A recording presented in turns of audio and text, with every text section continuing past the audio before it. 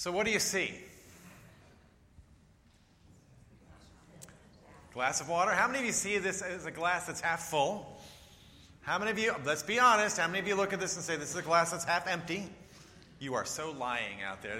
This does not represent the typical statistics that you'll find. But this is an age-old quandary. Is this glass half full, or is this glass half empty? Or is the glass half empty, half full, or twice as large as it needs to be, as some people might suggest? Now, this has inspired all kinds of commentary and all kinds of solutions from different kinds of people. The cynic wonders who drank the other half. The computer programmer says the glass is full-empty. You have to know computer programming language to appreciate that. I think that's pretty clever. The entrepreneur sees the glass as undervalued by half its potential. The pessimist says half empty. The optimist says half full. The sales rep says, let's talk about the benefits of ice. Any of you in sales out there, you know what I'm talking about? Yes. The drill sergeant says make the glass do push-ups until it sweats itself full. The phobic says, yuck, someone drank out of it, and it is left as germs all over the glass. Now, I love this one. This is a half-empty kind of person because, starving and thirsty in the desert with water all around, all they see are half-empty glasses. Or the physicist who technically looks at it and says, it's half air and half water, so technically the glass is always full. And the millennial, this is for Nicole and her generation. I cannot make an informed decision about whether the glass is half full or half empty before I have checked all the reviews on Yelp and TripAdvisor. And the radical, thankful child of Jesus says, my cup runneth over. This is the kind of quandary that Jesus was facing that day. He'd been teaching for a long time, and he comes to a half full, half-empty kind of moment with his disciples, doesn't he? Because there they are, it's been running late, and now he's got not only an interested crowd, but a hungry crowd on his hands, and a large crowd at that.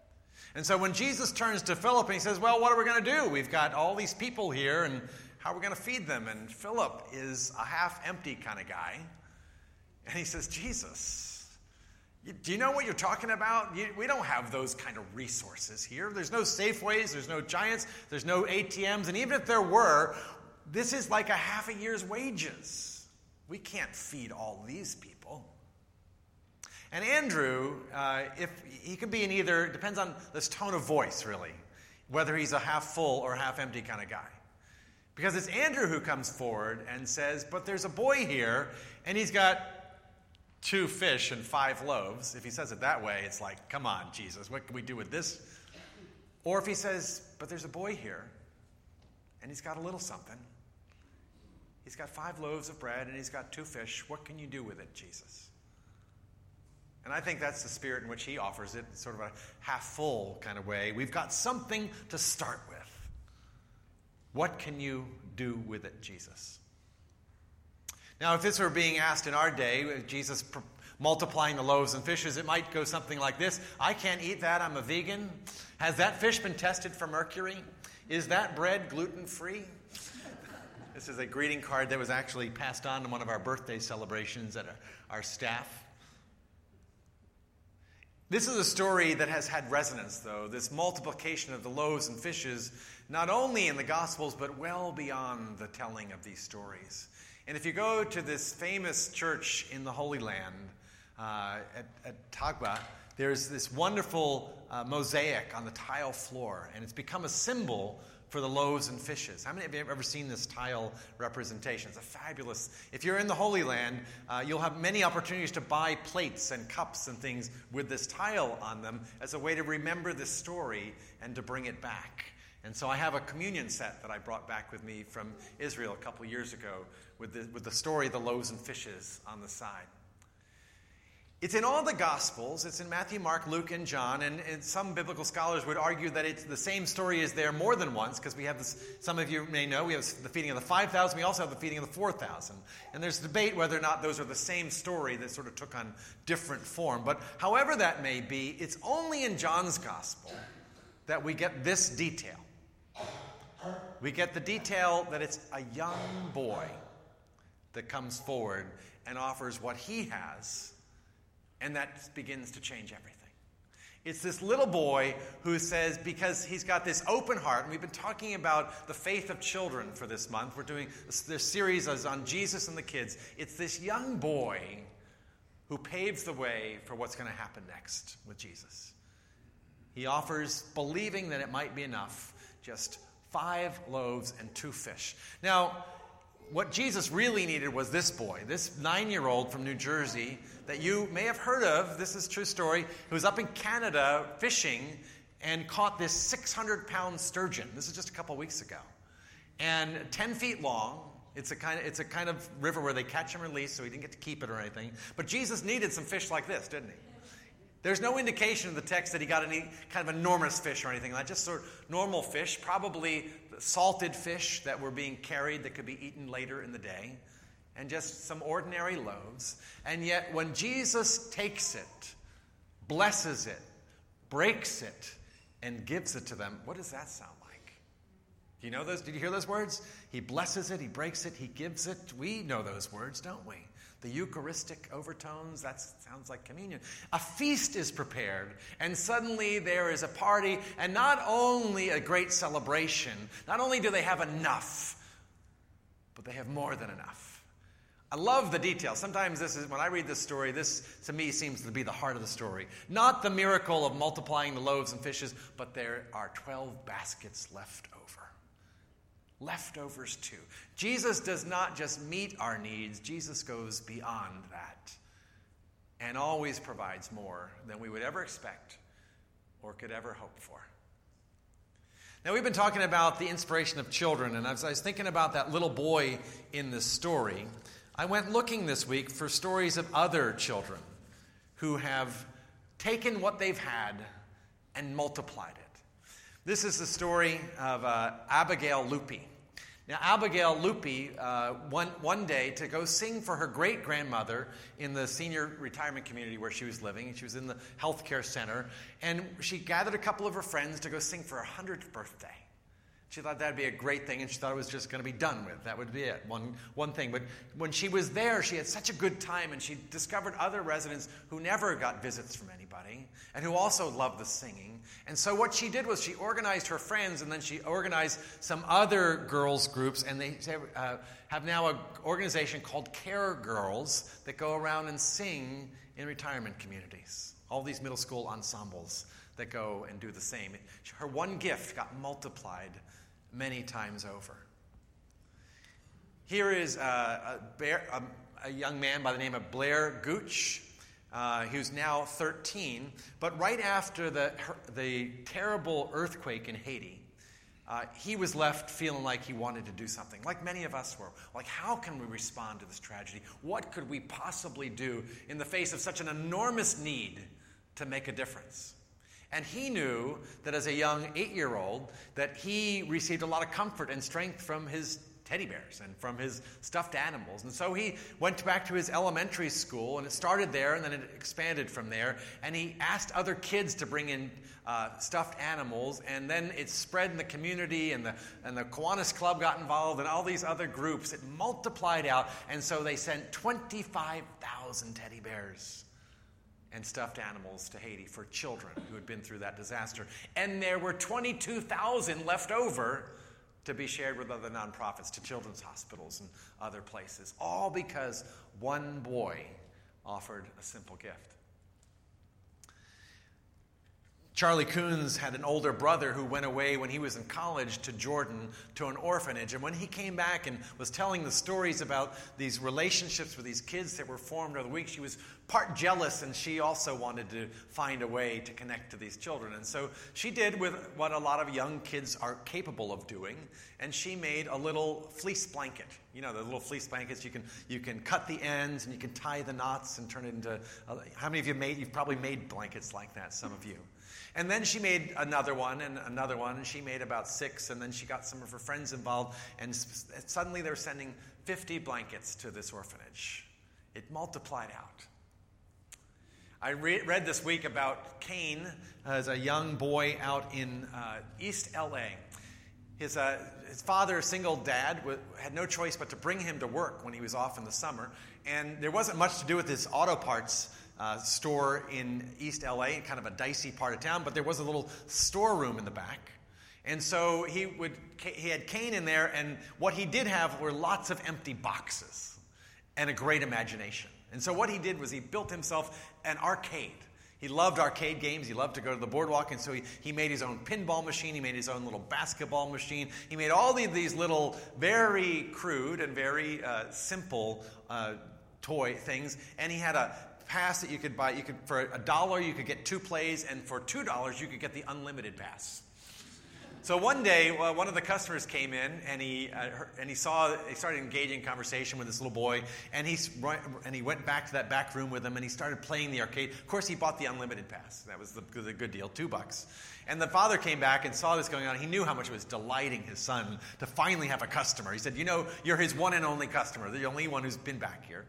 But the guy turned out to be a filmmaker, and he took a real interest in Cain. And he thought, wow, how cool, what a cool story this is. What great imagination this child has. I'd love to tell this story. And he arranged a flash mob to show up through Facebook. So they put it out. He worked with the dad. And so the dad took Cain out for lunch one day, and they came back, and there were a couple hundred customers waiting to go to Cain's arcade. He was in his glory and just delighting, and all the kids were getting prizes. He just had this wonderful moment. You can see a film about this, because the filmmaker then turned it into a film. It's called Cain's Arcade.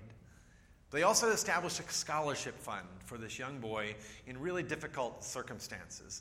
And they raised $240,000, so he'll get to go to college now. He might not have gotten to go before. And more than that, they established a foundation called Imagination Foundation for other children to have special programs in the summer that they could go to and be part of and nurture their imaginations and create and develop. And so it all started with this one little boy's imagination. This is Ryan Darby. Ryan Darby was a kid from Bethesda when I was the pastor there, and I have very vivid memories of going to visit him on Christmas Eve back in 2009, when he was just a scared 5-year-old who had just been diagnosed with leukemia. He was down at the Lombardi Cancer Center in Georgetown Hospital. And it was, as you can imagine, an overwhelming time for his family as they were coming to terms with what this would mean for them, what this would mean for him, what it would mean for their lives. And so he went through rigorous treatments and had to be in the hospital, in and out of the hospital, and so many injections and so many bone marrow tests and all of this stuff. Now his mom, Molly, was part of a running group, and the moms used to run together and were part of a couple little sprint triathlons together. And so all these other moms wanted to know what they could do to support their friend and to support Ryan through this. So since they were runners, they said, well, why don't we have a little triathlon for kids? And they could participate. We'll use it as a fundraiser. In the first year, they raised about $25,000, which was fabulous. But now, in the 5 years that they've been doing it, they've raised over $500,000 for the Lombardi Cancer Center, for the children's section down there. And I'm happy to report that my friend, my buddy Ryan, is doing well. He's in full remission. He's healthy. He's going to school. He's playing. He's just a normal boy now. And that one act of generosity, let's do something here, just multiplied over and over.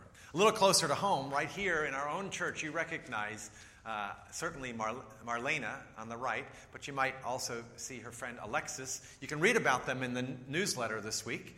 And they decided for their Girl Scout project that they wanted to be part of our Heaven's Kitchen mission. And so they've developed a children's area. They brought together games and craft supplies and markers. And now they go, and they've gone many times, and they've established this children's little corner so that when the kids come in to eat and with their families, there's something for them, especially for them. And some of you have seen this in action. And now they've finished their project, but now they've made it available to other kids to carry it on. So their project's over, they got their silver award or whatever they needed to do, but now it's available for other children. So it just keeps multiplying as well. Another way to get involved. So this story has a lot of questions for me, and maybe some questions for you as well. And the first question for you is, where's the miracle in the story? You know, for a lot of years, I used to think the miracle was Jesus coming in and going, presto changeo, and multiplying the loaves and fishes. And it may have happened that way. The Bible doesn't tell us exactly what happened.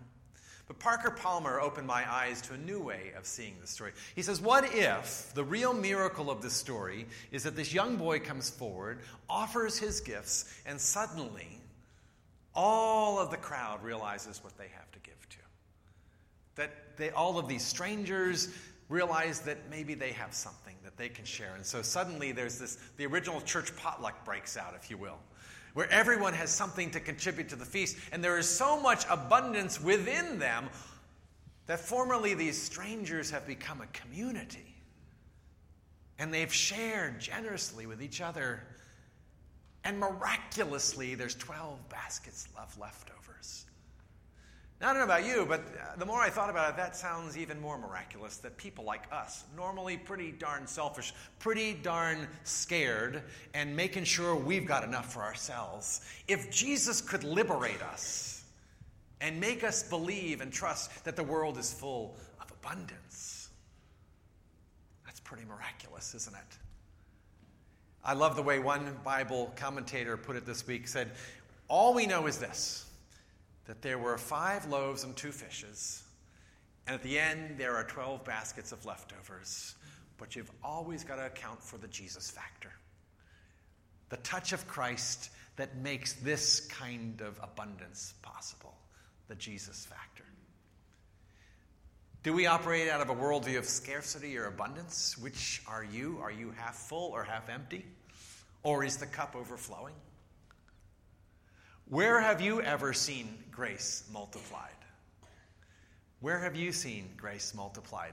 At the 8 o'clock service, Helen White was talking about the prison ministry going on, the Kairos weekend that just happened with the women. And she talked about a loaves and fishes kind of moment that they had there. They have a cookie ministry that's part of that, where these cookies come into the prison and then they're shared with these women on retreat. And something went wrong, and so there were no cookies. And they got sort of waylaid somewhere else. And so they're coming up to this session where all of these inmates are expecting cookies, and there are no cookies to be had. And they finally found some in the chaplain's closet, but they really weren't enough. Only 6 boxes. They said, "Well, let's put them out, see what we have." And Helen says, "No." There was a lot of incredulous folks there thinking that this is going to be enough. And yet, everyone had plenty. Women were taking them, putting them in their pockets, and taking them in their purses, and taking them home back with them. And there was a box and a half left when it was all over.